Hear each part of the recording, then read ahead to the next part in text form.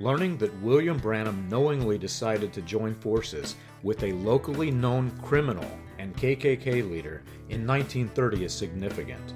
When he decided to join Roy E. Davis after Davis became locally known for a religious racketeering scheme, exposes Branham's religious foundation.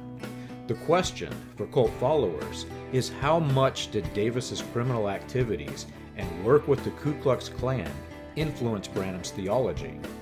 Roy Davis's scheme involved an extra-biblical notion that marriages by the justice of the peace were not valid. Extra-biblical because examples in the Old Testament, such as Isaac and Rebekah, required no ceremony, and the only biblical instruction is to form a covenant, which is effectively done by the justice of the peace. William Branham continued the justice of the peace theology as late as 1964.